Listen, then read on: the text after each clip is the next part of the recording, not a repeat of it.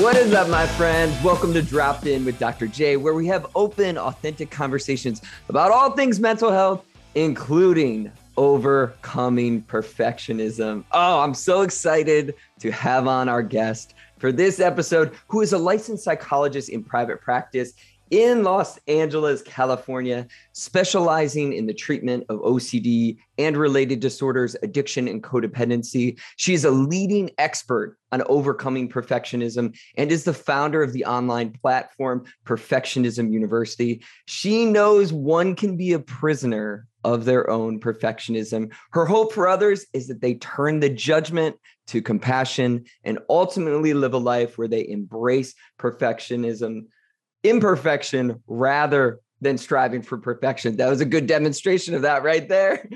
Dr. Menije, thank you so much for dropping in. Well, thank you so much for having me here. I'm so excited.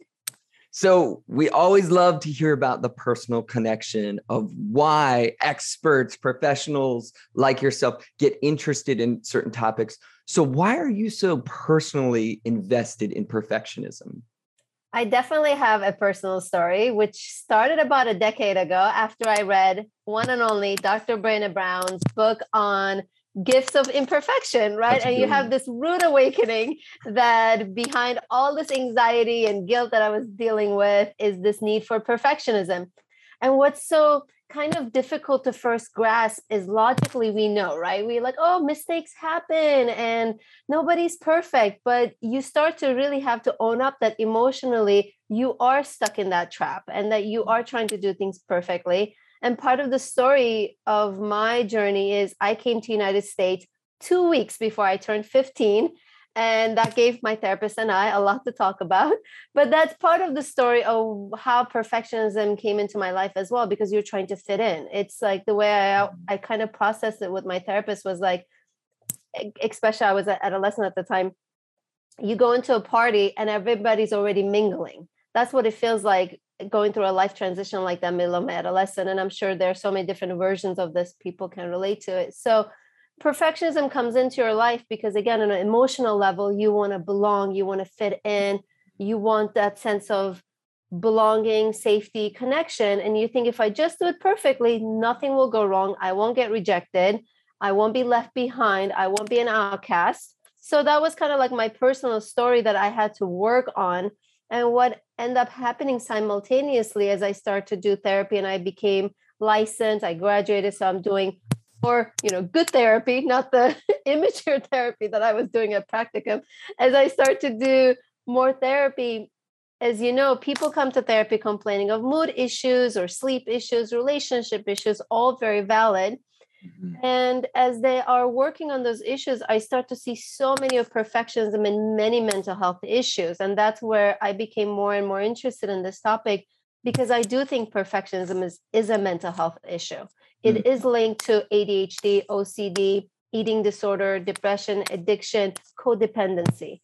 So when, as you mentioned, when you personally deal with something and you see it in your work, it feels like a no-brainer to keep focusing more on it. Absolutely. It's so true. And so for you, though, it really started all the way back at 15, you said, coming into a new culture and country. At that time, did you know you were trying to be perfect to fit in? No, absolutely not. And I think it's one of those failures in the system where there's not enough language to help people process their experiences. And I do have to say, I think there's a little bit more to the story where I grew up in a culture also that promoted very good behavior from students and young children. I grew up in a very traditional, in the sense of like, be a good listener, follow your teachers, follow what adults tell you, and don't make a noise. My parents are loving people. It's not that it was in a loving environment. So I did grow up already a little bit of that, like, do as you're told and be a good listener. Mm-hmm. Then there's this life transition. And this is another, again, a traditional kind of immigrant story where I became my parents' translators. So you go out into, the bank, the grocery store, parent-teacher meetings, and you translate for your parents. So you have all these different roles where you're trying to, again, serve and do what you're told. So it was definitely things that happen in sequences. That all I know is that in my 20s, I was just dealing with a lot of anxiety and a lot of guilt. Like, oh, did I say that the wrong thing? It's like that you leave a social setting and you find yourself examining how you conducted yourself to make sure you didn't say anything to offend anybody and everybody was happy with you. So all of these, like, kind of like this internal battle I had that was kind of getting very overwhelming. And that's when I'm glad I came across that book to help me understand what I was dealing with, is trying to be perfect, which is nonsense.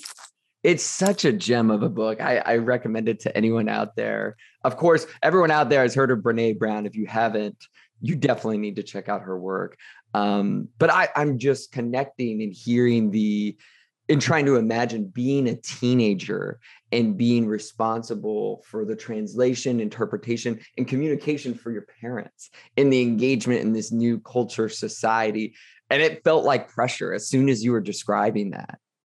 It is. It's a lot of responsibility. And that's what perfectionism is in the essence. It's this idea that you always have to do more, be more for those around you, and achieve more, and make it look effortless. That's the other dilemma here, where you, especially with this type of life transition, there's a lot of gratitude, of course, to have new opportunities, to have new relationships. I never took it for granted. And yet there's also this pressure that you must then, and that's another thing I often talk to people when they ask me, like, what causes perfectionism? And you want to look at minority groups, and you want to look at how there's this pressure to, prove that they deserve their seat at the table, and that they have to do things perfectly so they pay back their parents the sacrifices they made for them. That this historical pressure of you must be a certain way in order to make it. Of course, yes, absolutely. And how that can weigh on somebody. So you've touched on it a little bit, but how do we define what perfectionism is? How do you define it?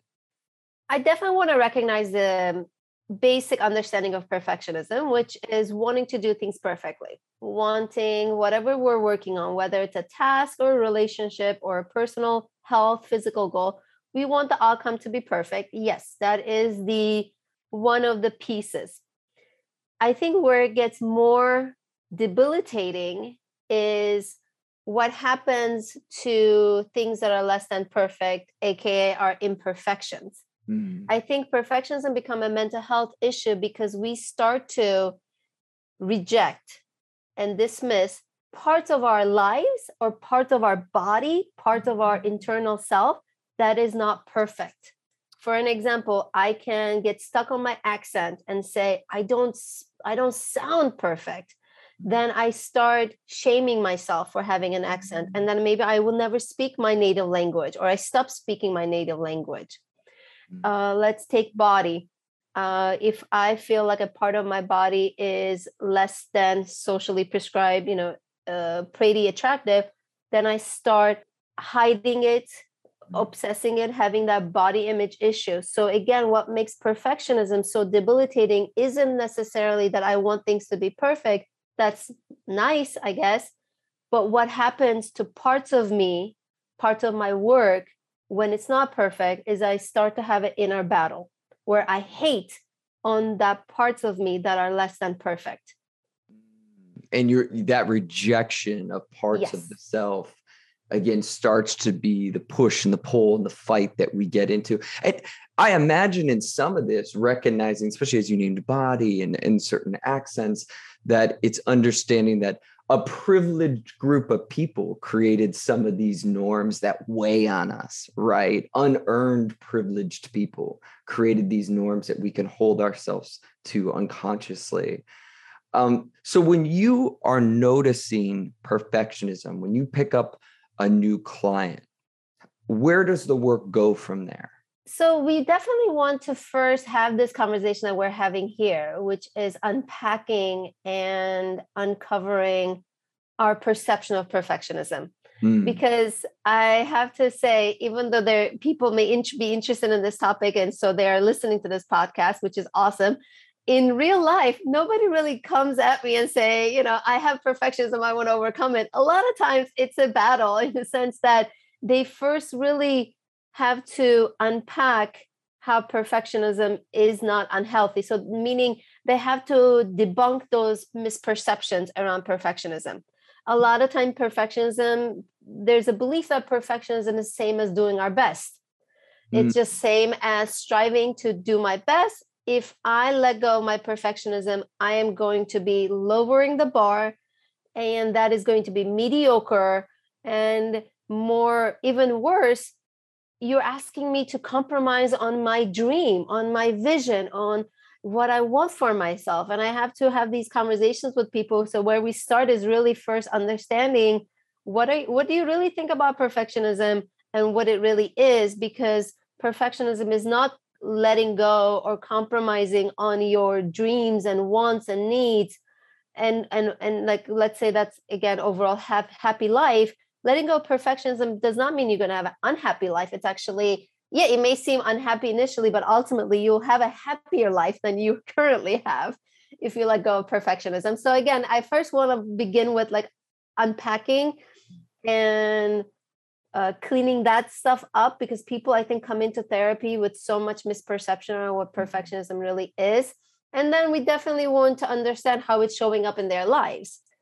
As you know, with any, mental health issue, two people with an eating disorder will not look the same. Two people with addiction will not look the same. So two people with perfectionism do not look the same. And actually, one of the things that I get the most kind of conversation on social media is how much perfectionism is behind procrastination. A lot of times we think perfectionists are type A people, which again, I'm guilty of that because I was that person.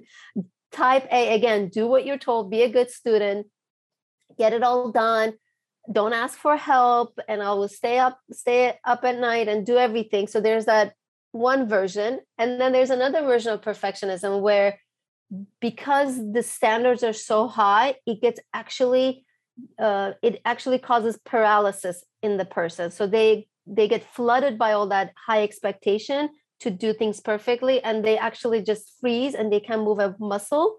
So they get on their phone, they play video games, they may sleep a lot. And then what do other people or themselves say? Oh, I'm so lazy, I'm so unmotivated. Just, it's not meant for me. I'm just not as, smart as they are, cool as they are. Just why bother? So a lot of perfectionism is behind procrastination. Perfectionism is behind procrastination. So what I want to do is talk to people about, like, how does it show up in your life, so that we can obviously have more individualized path on what we need to do. I love that you're hitting upon the various and sort of endless ways perfectionism can manifest, that there's just such individual differences, which we know are true across the board, whether we're talking about depression, anxiety. I know for me, my perfectionism was really born out of the early life traumas I went through, that I definitely feel like I'm type A. I definitely have OCD. But another big aspect for me was after I went through my early life traumas, that I really felt like unconsciously what I was telling myself is my way to avoid pain and suffering is to start doing everything perfectly in school, in getting all good grades and getting the best degrees and everything, that it bore out this, I'm overcompensating for the traumas that I've been through that caused such immense pain. Because before that, I would say I was definitely not perfect, but I didn't care about school. I didn't care about things, but there's definitely a switch after losing my dad and then my brother. Do you see that a lot in your work, that it can be born out of a trauma response? I definitely think that life experiences play a very big role. So what I like to ask people is to look at their life and look at as many things that seem significant to them. Right. As you know, I don't think it's helpful for us to put everything into one event, because then there's a lot of that I see with my clients, with especially if their OCD, for example, gets triggered after a specific incident, they kind of think like, oh, if that didn't happen, I wouldn't have this, or their addiction or their perfectionism. So I don't want people to fall into that trap, but definitely there could be those bigger events. And then there could be the small ones that added to the cycle. So, and I think what you're also pointing out is how much perfectionism is a false defense against fear. So we're afraid of something. We're afraid of feeling pain. We're afraid of being alone. We're afraid of, I know these sound maybe a little classic things, but they're such universal fears we have: rejection, abandonment, neglect, looking foolish, and making a mistake. And obviously, mistake that could be costly, financially, physically. So perfectionism does feed off of the depth of the pain we have, or the depth of the fear we have. So yes, we want to look at all life events. And what you just shared reminds me another, I guess, a life event that I want to recognize is grief. I see, and a lot of times when people are going through grief and loss, they want to prove to the world that grief, that loss didn't take anything from them. So the next holiday after we lost mom, they try to make it the perfect Christmas. Or after their house burned down because of the fire, the next holiday or next summer, they want to make sure that it's a perfect. We see with the pandemic, we're seeing it when people, and I know throughout the country, there have been different restrictions, so people could be at different places with this. But for some, as they're getting out of the pandemic, we see this like, I have to make up. I have to make up for that loss by having the perfect summer. Where can I take my kids? Where can we go? Disneyland, San Diego, Hawaii. Where can we go? Can we go to Europe? So as you see, like, I think we try to overcompensate. And I think that's where perfectionism finds a way through, is fear, loss, grief, and a way to kind of make up for things. You're totally right. There were so many things that you were saying that I'm like, I relate to that. I was like checking all the boxes off that you were naming there. So you start working with someone, you start kind of looking at their narrative a bit of recognizing this pattern of perfectionism. Where are the interventions? Like, or what do the interventions look like from stopping this pattern? So definitely for intervention, there are things we have to stop and there are things we have to start. So the first thing we want to do is, like we talked about, we want to track it, right? We want to really look at what we're dealing with, what's broken, where is the problem here. And once you figure out exactly how perfectionism is showing up in your life, and I do want to say it can show up in both ways. You could be that highly organized, detail-oriented, that hamster on a wheel, and then you get burned out and exhausted, and then you spend the whole next week in bed. So that could end up be another version too for those people who could find themselves in both of those situations. So once you track your perfectionism, you definitely want to decide what is that needs to be stopped. And it could be behavior patterns, like this rush to get everything done on your to-do list, or what we may have to stop is more internal patterns, like negative self-talk, the inner criticism, the judgment that it's never good enough, it should have been better. So a lot of the other psychoeducation I do with my clients is a lot of their inner dialogue, because perfectionists have a lot of all or nothing thinking, where things are either perfect or they were a waste of time. Absolutely. They were a total failure. So we want to obviously let go of some of that division and see the gray. There is a lot of should statements, and there's a lot of magnifying, like one mistake they make and a typo is unacceptable. So we want to change some of that inner dialogue. We want to also change some of that behavioral patterns. I love doing exposures. So I advise people that one way, like, because you see, there's this, obviously it comes from a good intention, but there's this cliche thing we say, embrace your imperfections. Embrace them. That's very nice. But guess what? At the end of the day, you got to do things imperfectly. You got to just do things imperfectly. And you got to set it up. You can't just say, okay, I'll just wait till next time I do something imperfect. I'm like, no, today you got to do something imperfect. I'm laughing and smiling so hard as a defense right now because I feel so uncomfortable. I'm thinking, I love it then. Yeah, I'm thinking of my good friend, not your average therapist, Kristen out there, who made me, because my perfectionism comes out so much in content creation. She made me record something one take and post it. Because I had shared with her, I'm like, I usually do about anywhere from like 10, 20, 30 takes on one video. I mean, I've spent hours and hours. A lot of my followers know this, that this is like where it really comes out for me, the perfectionism. And again, that intervention, that exposure of recording it one time and having to post it to social media was so uncomfortable. I could have told you the 30 things that were wrong with that video. Like I would have done differently. I would have done that differently. In doing that exposure work and me posting it, I learned that I could survive it. Even though in my head, I was picking out all the things I could have done differently. I got to see the result of it, of like, I survived, it's posted, and nobody is pointing out all the things that are going on in my head. Oh, exactly. Nobody's judging us as harshly as we are. And the reason that I loved your feelings of discomfort is because, as you know, that's when we know we're doing the right exposure, is that we have to get a little uncomfortable. Otherwise, we are still in our comfort zone. So that was, I think, a great sign that you're in the right path. Anybody who wants to do some exposures, just see level of your discomfort. That's how you can tell you're in the right path. It's so true. It's always fun when it's someone else's. When it's someone else's discomfort, it's interesting. In fact, when it's my discomfort, now all of a sudden I'm like, wait, but we got to practice what we preach. Yes.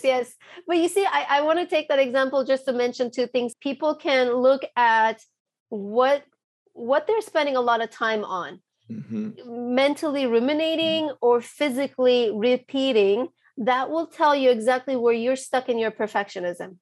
So let's say I come home again, I went out to a lunch and I find myself on my way home drive, or once I get home, I keep kind of reliving the lunch. That's a mental time I'm spending on to see that my social perfectionism, was I socially perfect, or with this video recording, you're spending time re-recording it. So people can look at time as a great indicator where they are trying to do things perfectly, because it consumes a lot of time.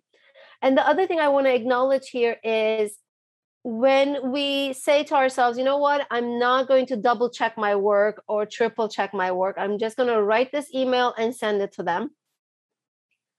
It may not feel rewarding right away, because what we're initially going to feel is the fear that we've been avoiding. It's the fear of judgment, fear of making a mistake, fear of looking foolish. I think the core belief really comes down to fear of not belonging there. Like, this email will show them that I was never worthy of being their therapist. I was never worthy of being their colleague. So the mistakes to us, I think deep down, mean that I don't deserve this. I'm not good enough to be here, to have X. And that could be a child. As a parent, if I make a mistake as a parent, what it really eats at me is I'm not good enough to be her mom. So I just want to recognize that it doesn't feel good or rewarding right away. I think only by repetition, after weeks or days or months of it, do we start to see a change in our lives, where maybe the way we wake up in the morning is changing finally, where we don't wake up with so much anxiety. Or when we make mistakes, we just kind of like, that happens, and move on. And it's in those small moments do we see in the long run that all this hard work is paying off. So I just want to acknowledge that you're not going to be rewarded. The gods or the universe and the angels are not going to throw confetti at you when you do something imperfectly the first time. I wish. That's such a good image. But you're totally right. With so many interventions we do, creating behavioral, psychological change, the first feelings are usually not complete ease and stress-free. We have so many questions to get to off of Instagram. Shout out to everybody, as always, for asking your very thoughtful questions. There are tons and they were very great. But before we do, I just a couple more for you. Especially here in America and American culture, there's such an emphasis on hustle culture, level up, and, eat, sleep, drink your passion, be the first one there, the last one to leave. I mean, I've spoken at length to my followers and lives, and that we are such a burnout culture. Yeah.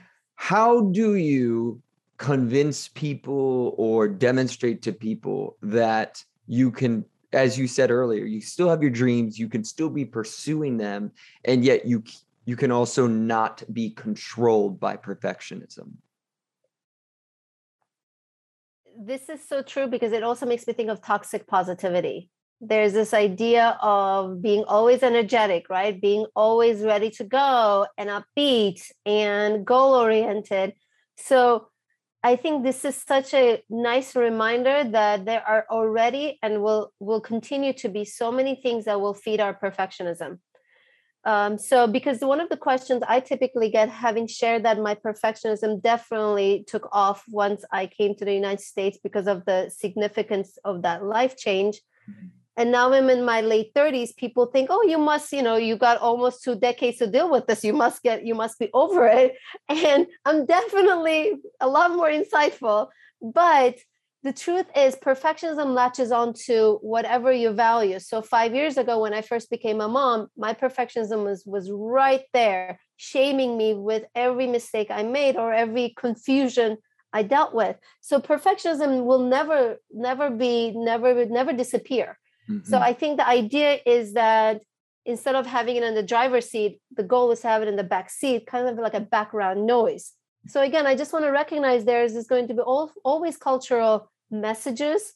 You may say, well, we just got out of the pandemic. I got to make up for that, right? Like with money or traveling. So I just want to acknowledge that this is a never ending, like there will always be triggers and temptations. But coming back to, I guess, setting our limits with perfectionism, I would say first and foremost, you've got to, again, be insightful and self-aware of your perfectionism, because I know what it looks like. I know how she sounds. If we were to use that inner voice intervention here, I know how my perfectionism sounds. I know what it gets me, and I know how it tries to convince me. So first, I can see it when it's trying to pop its head up. The other thing is perfectionism, especially with the context you just explained about hustling and manifesting, is that I like people to explain to me how they are happy or they are manifesting when they're so burnt out and exhausted. Mm-hmm. Because perfectionism is not productivity. Perfectionism is burnout. Mm-hmm. Perfectionism is endless. So I encourage people to be productive, where they prioritize, which the other thing perfectionists can't do. Everything is equally important, which is why they either can't do anything because everything is so equally important, or they must do everything on their to-do list, and they can't just stop because everything is equally important. So one of the things we want to talk to people is like prioritize. Ask yourself, what is most important today? What matters most today? So you want to really have a more balanced, productive life, not a burned out, endless, there's no finish line, kind of a chaotic, disorganized, messy life where perfectionism lives. So it's not compromising on your goals. It's about being intentional with your goals, being mindful of what you can get done today. And I have to quote, obviously, Brené Brown at some point. She has this beautiful quote, and forgive me, I don't remember which one of her books she has this, but she says, no matter what gets done, no matter what is left undone, I am enough. And I ask my clients to say this in the morning and say it at nighttime, no matter what got done today and no matter what was left undone today, I'm enough. So that we can remember my worth is not measured by what I get done. It's so true. It's so true. And as we know, we have unlimited metrics that we measure our self-worth. How many followers we have, how much money we make, how big's our house, what kind of car do we drive? I mean, go on and on about the metrics that we say, well, since I'm only driving this car, I'm not really worthy compared to others. But Yes. I love that. I feel like in so many different ways as therapists, we're always trying to point out to people how it's working for them. Mm-hmm. And with so many of us out there that struggle with perfectionism, it's not working. It's not working in that we often feel burned out. We avoid, we procrastinate, we, fall on the sword of our own self-esteem because videotape wasn't just perfect enough. So I love this conversation. I'm learning so much. We're going to transition here to get to all those great Instagram questions. But before we do, all great podcasts have ads and sponsors. So we are lucky enough to be sponsored by the great mental health app Dive Through. Stress can feel hard to cope with, but it also serves an important purpose, which means we need to understand how to live with it in a mentally healthy way. I've created the Stress 101 course in the Dive Through app. Learn the reasons behind stress in our lives, discover ways to get relief when there's too much, which we all can experience at different times. You will feel confident you have the tools to manage stress and make impactful changes in your life. Download the Dive Through app for free. Google Play, Apple Store. This podcast is sponsored by BetterHelp. Listen, we all have mental health, but many of us resist getting help because it's inconvenient or we simply don't know where to start. BetterHelp has made the process of getting with a mental health professional easy. In fact, you can be matched with a therapist in under 48 hours. That's lightning fast. The service is available for clients worldwide. Wherever you are out there, BetterHelp is there for you. You can also log into your account anytime and send a message to your therapist. This is an awesome feature because we all know things happen between sessions.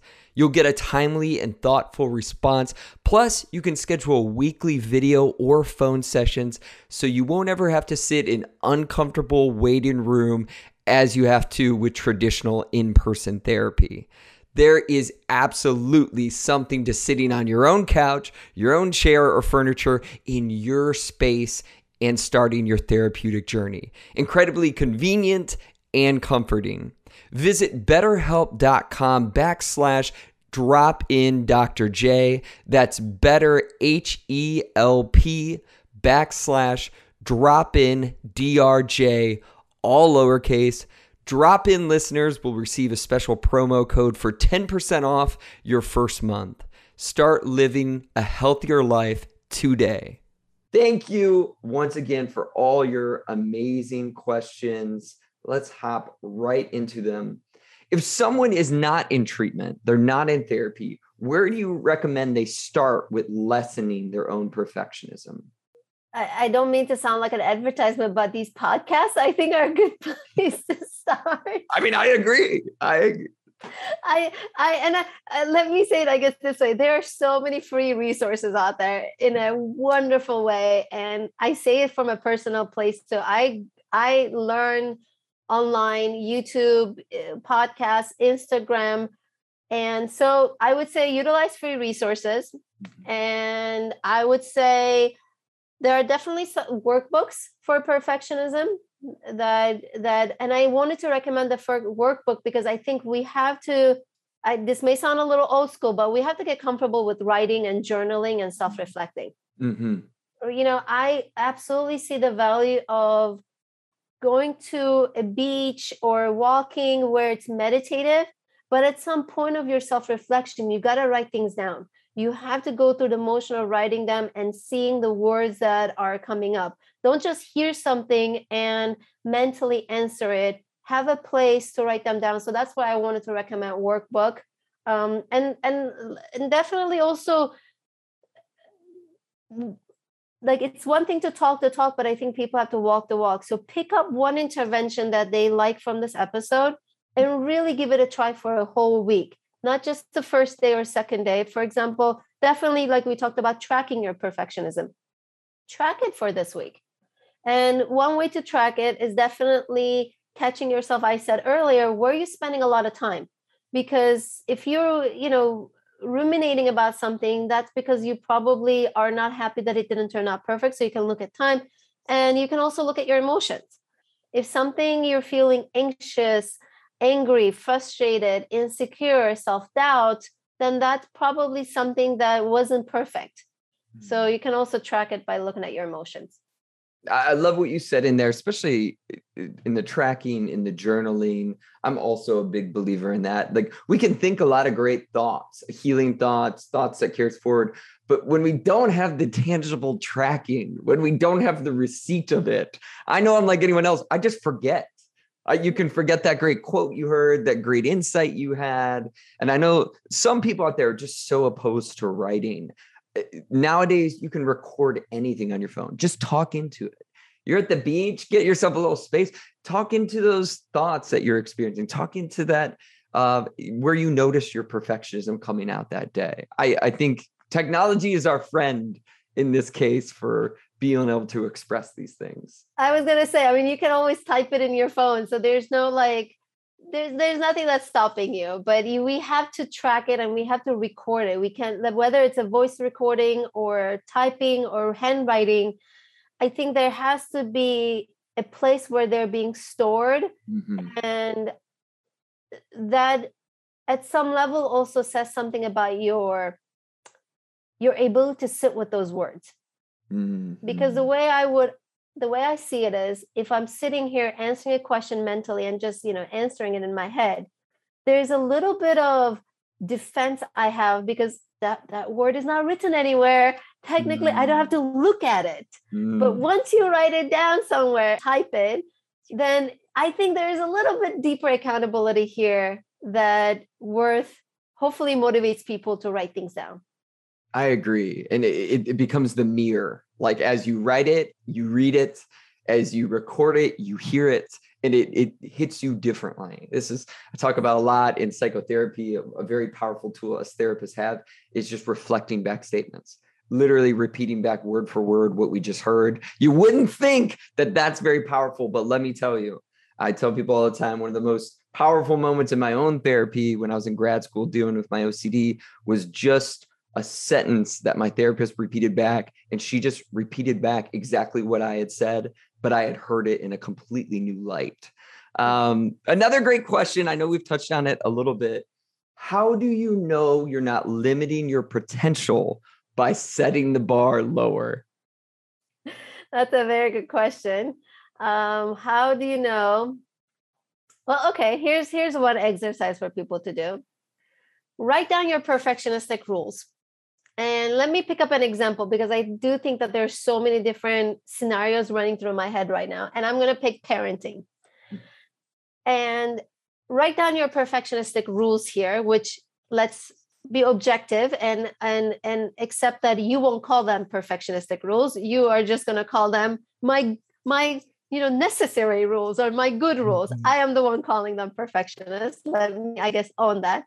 Write those down and give it a minute, or come back to it the next day, and then ask yourself, would you have those expectations from other people in your life? Because the truth is, when it comes to other people, we're so much more flexible, so much more compromising, understanding, reasonable when it comes to other people and how they should be living their lives, how they should be working, and how they did enough. You should just, let it go. Just turn off your laptop and go watch TV or go for a run. You've done enough, is what we advise other people. But when it comes to ourselves, it's just not good enough. I have to record it again. Absolutely right. Absolutely. Yeah. So write down those rules and tell me if tomorrow you look at those rules and you would advise other people the same rigid, quite unreasonable rules. There's no way. There's no way. Exactly. The answer is no. And that's how I know those rules got to go. No, you're right. And I love that strategy. And you can clearly then draw lines of like, so if you wouldn't wish these rules on someone else, what impact do you think they're having on you? And you could be like, yeah, I mean, self-esteem, wasting time. I mean, you go on and on about how these rules are hindering your life. And I think that's, again, some of the lies we tell ourselves is this is lowering the bar. So like in your example, well, now my child's going to turn out terrible. My child's going to be worse off now because I quote unquote lowered the bar.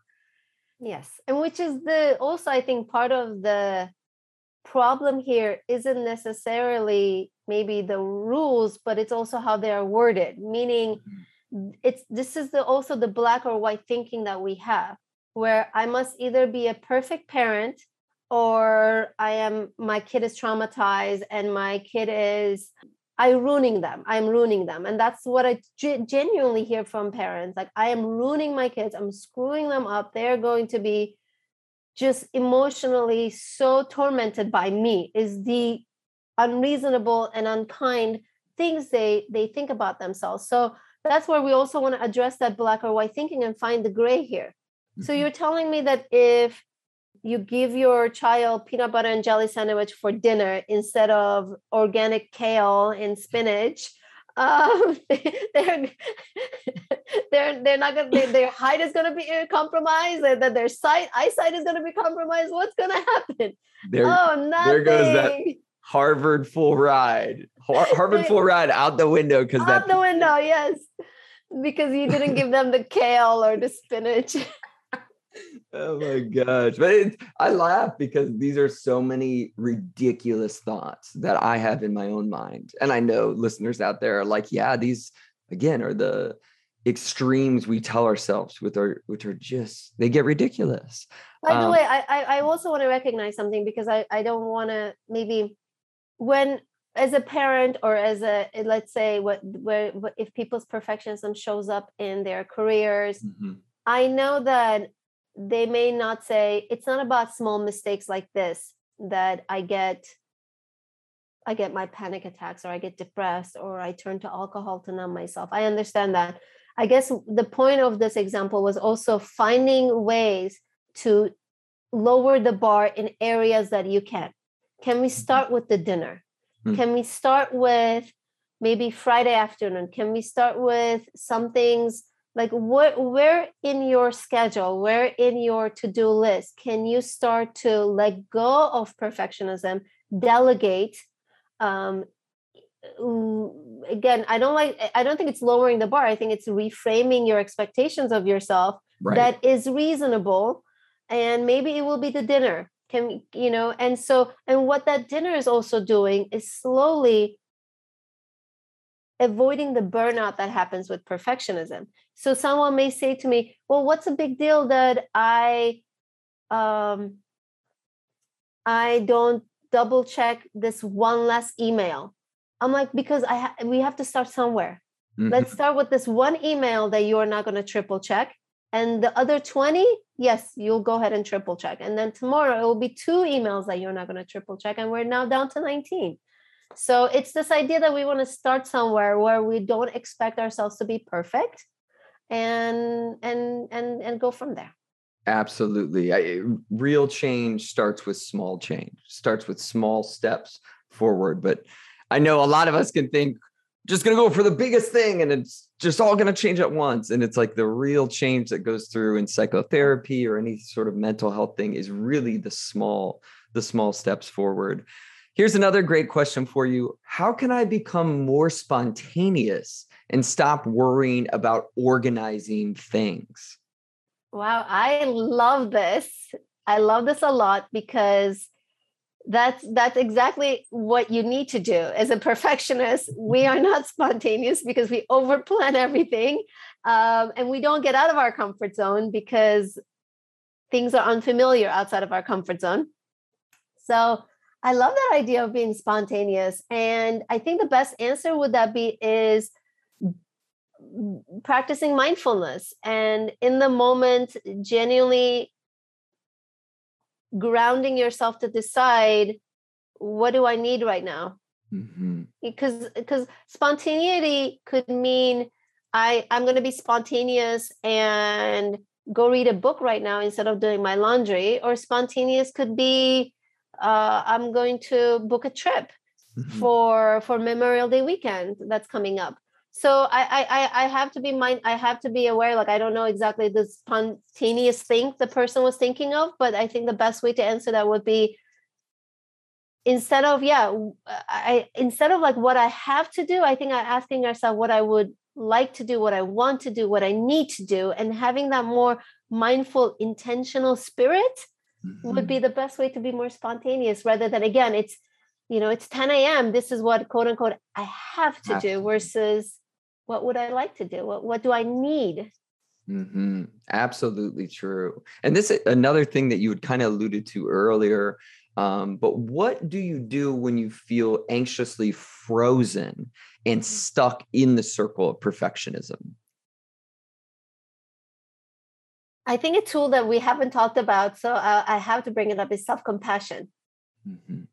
Because one of the things I think we want to do is, when we're struggling and we are overwhelmed, flooded, we are, having that writer's block, let's say, like we are just freezing. We can't think of what to do next, and we can't even move a muscle. I think the first thing we need to do is find few words of self-validation. And if I had to simplify it, it really comes down to, it's okay. It's okay. And then breathe.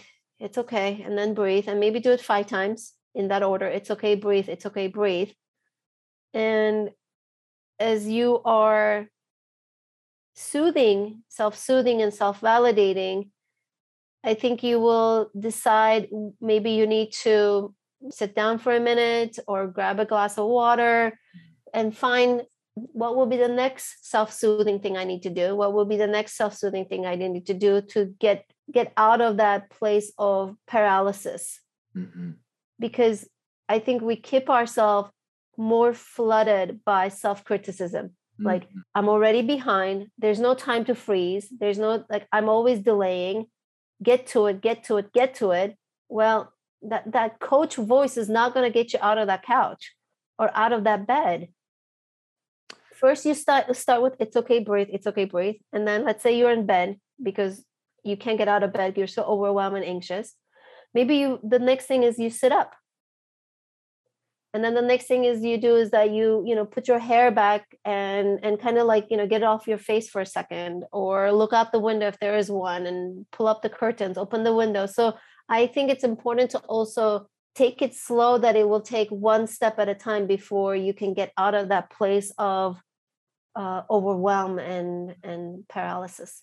It's so true. There are so many different things that happen within our mental health and psyche where we're looking for anything to transition us. I get asked this a lot with dissociation and, the frozen cycle, fight, flight, or freeze. You're getting so activated that your response to that is just to lock up. I love the suggestions that you put out, because what we know and what you're nailing on is that judgment only keeps us there. It only keeps us down. It only keeps us frozen. But being able to tell ourselves it's okay, being able to take the breath, get the water, anything that transitions us to start momentum forward is going to be helpful. It's absolutely so true. And then maybe getting curious about what were some of the things that led to us being frozen before that, right? There's curiosity there. Was it something we told ourselves? Was it, again, having these rigid beliefs, this black and white thinking? There's so much curiosity that can come when we're like, and what happened right before this that made me and up? I think definitely, like, in the moment, like we are talking right now, we want to first obviously regulate ourselves and get out of that space.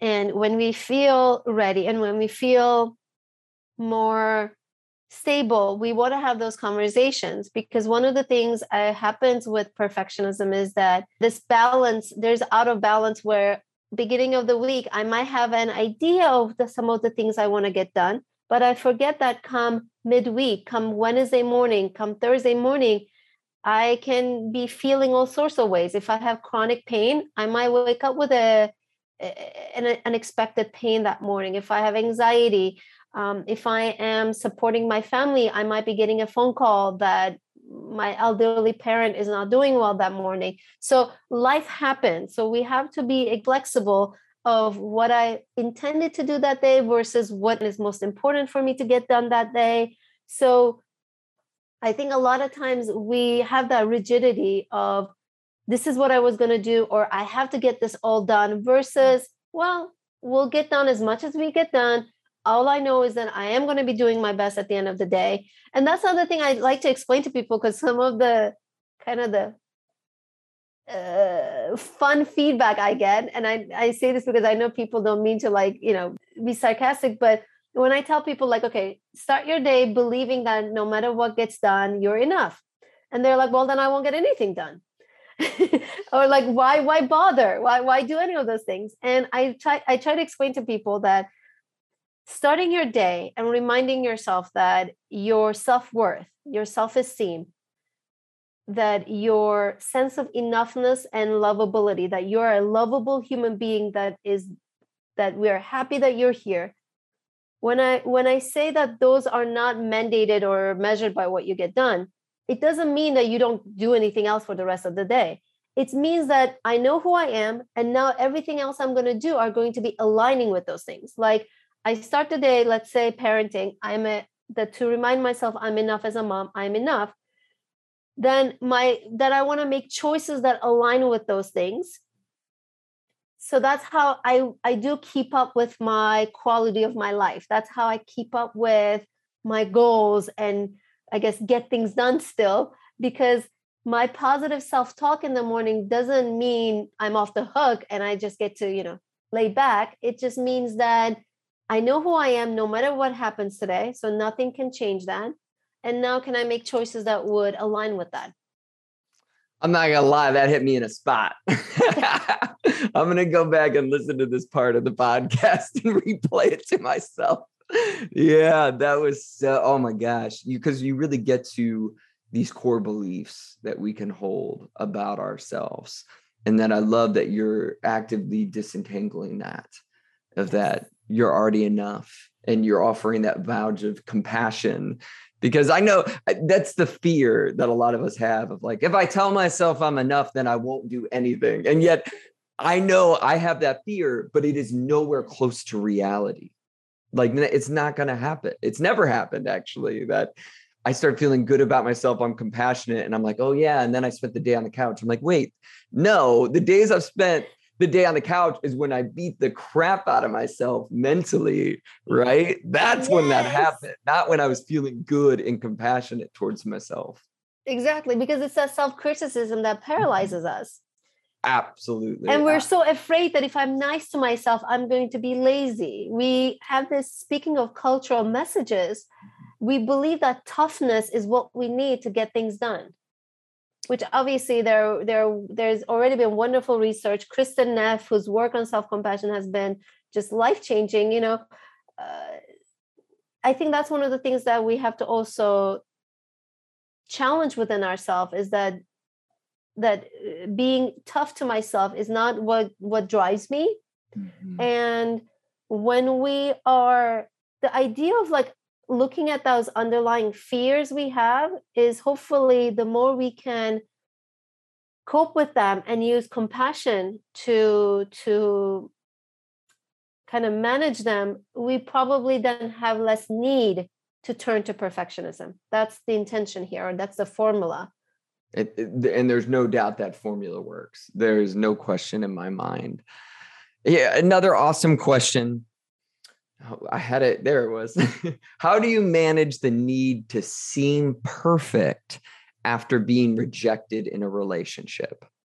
I think the best way is to sit with the rejection, or sit with the discomfort of the rejection, right? And ride that wave. And sadly, it goes back to, if I'm rejected, it must mean what? It must mean I'm unlovable, or worse, I'm never going to find somebody.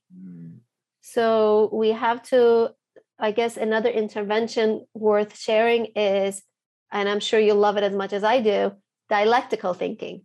I can get rejected and I'm going to find the love of my life. Assuming this was a romantic situation. I don't know if I missed that, but I'm going to get rejected and I'm lovable. I am interesting. I am, fun to be around. They both can coexist. Absolutely. And it's just so funny, the things and the rules that we make up for ourselves of like, often it feels unconsciously we're telling ourselves like, I must be everyone's type. I must be. Everyone must like or love me. Yes. And yet we would never recommend that to someone else. We'd tell our friend, hey, there's just some people out there, we're not going to be their type. We're not going to, the vibe's going to be off. We're not going to be a good match, but that's okay. That's reality. And it's like, do we like everybody we see? No, we don't. No. Like, come on. There has been some people you feel more interested in, and some people you haven't. And that doesn't mean they're less than. They're just not your type. Like, they're not your person. So obviously, first and foremost, we have to sit with those feelings. Mm-hmm. I think the best way to decrease the need for perfection is to sit with those fears. And also challenge the meanings we attach to those fears. Mm-hmm. Well, if I get rejected, it must mean I am never going to be successful, assuming you get rejected from a job interview. If I get rejected or, I'm going through a divorce, that means I am never going to find love again. I'm never going to have a happy, safe, loving family environment. So we make these what we call catastrophic conclusions from the temporary state that we're in. So we also want to work through those, and best way to do them, or one of the best tools, is dialectical thinking. I can get rejected and I'm smart enough, or I'm worthy of that promotion. I am worthy of finding love. Absolutely. Couldn't have said that any better. What are the links between perfectionism and over-explaining? The link is that they go together. They go hand in hand. The link is strong with this one. Yes. The link is damn very strong. And I think the over-explaining is to seek reassurance that we didn't do any mistake or harm. So over-explaining is similar to over-apologizing. And over-explaining is kind of like an outward rumination. I do over-analyzing in my head, and then I over-explain to the person in front of me to justify maybe if there is an imperfection that took place. Let's say I'm late, or I made a joke and it came across the wrong way. So I over-explain myself and over-apologize technically to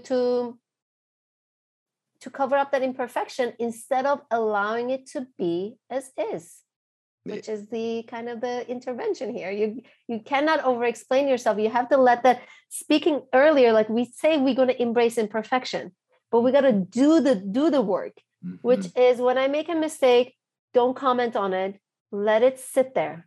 Like that food, the food in your teeth, like let it just, that green food, whatever green salad you ate, or the cucumber, whatever, that sits in your teeth, let it sit there for a second instead of cleaning it up right away. Because that's what over-explaining is. We want to clean up. Like, let the mess be. If people don't see your imperfections, then how are we going to really embrace it? So one of the things I also tell people is like, share your imperfection.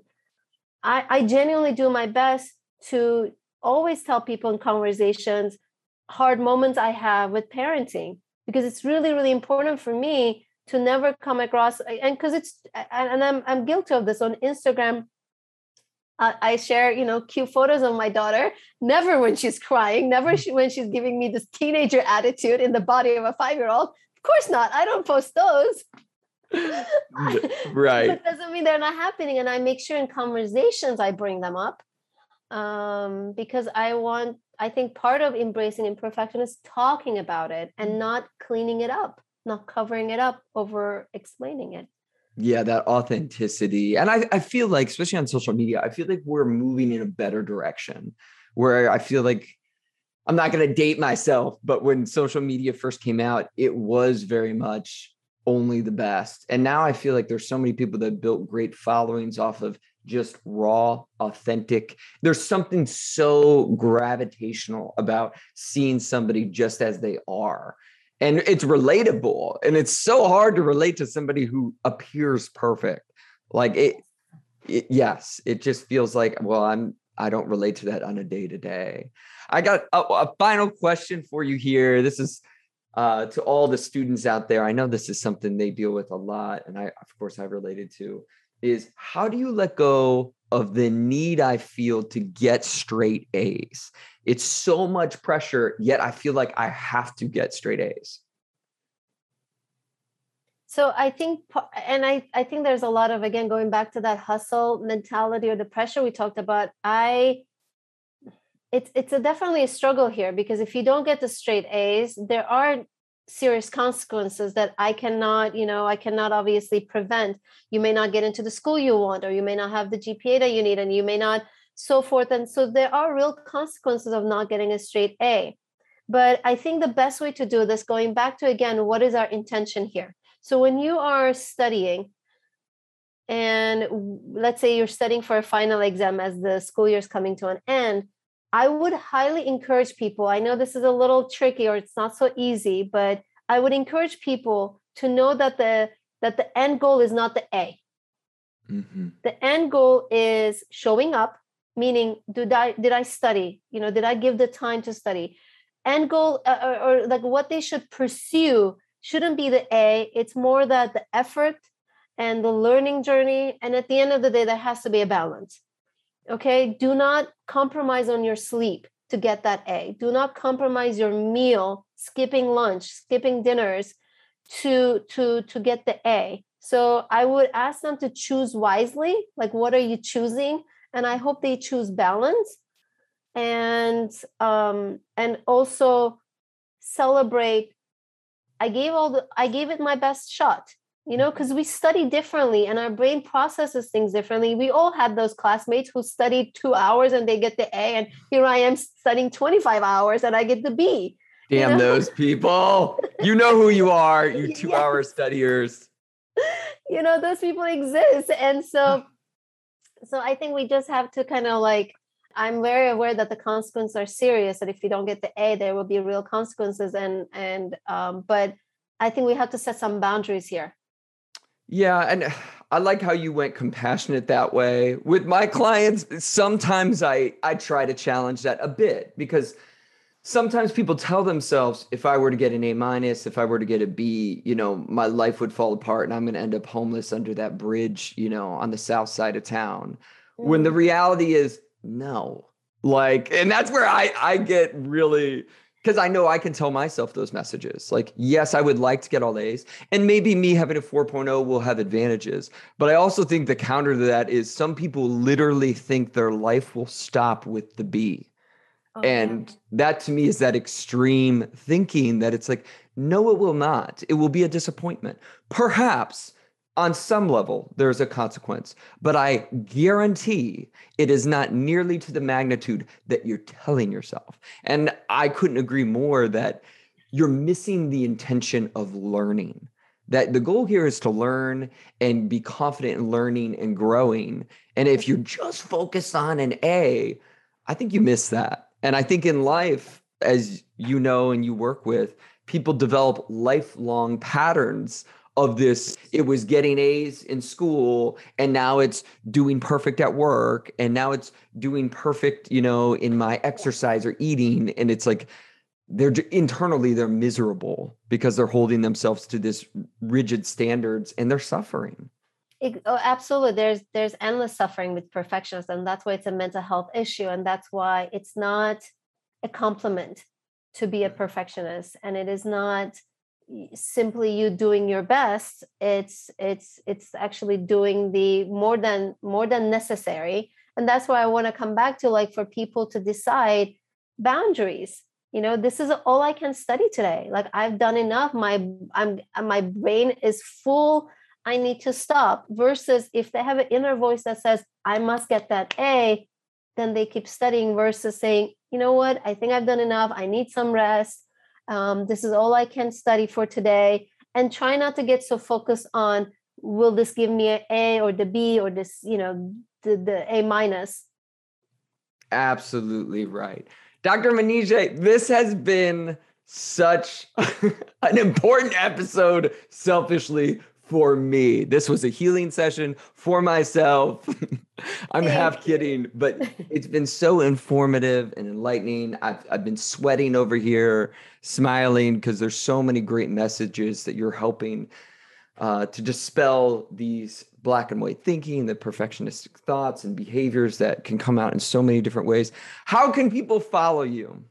Well, they can follow me on Instagram. To be honest with you, speaking of social media, that is where I'm most active. And if they're interested in perfectionismuniversity.com, actually, I am launching a free mini e-course via email, so they can check it out. So just connect with me on Instagram. And this was so much fun. I had amazing time. Thank you so much for having me here. Of course. And tell everybody your handle on Instagram. Oh, yes. Sorry. It's so dr.menije, Menije. It'll be tagged down there in the comments description. Thank you so much for being here. As always, everybody, thank you so much for listening. Share with the group chat, comment, write a review. Always appreciate you.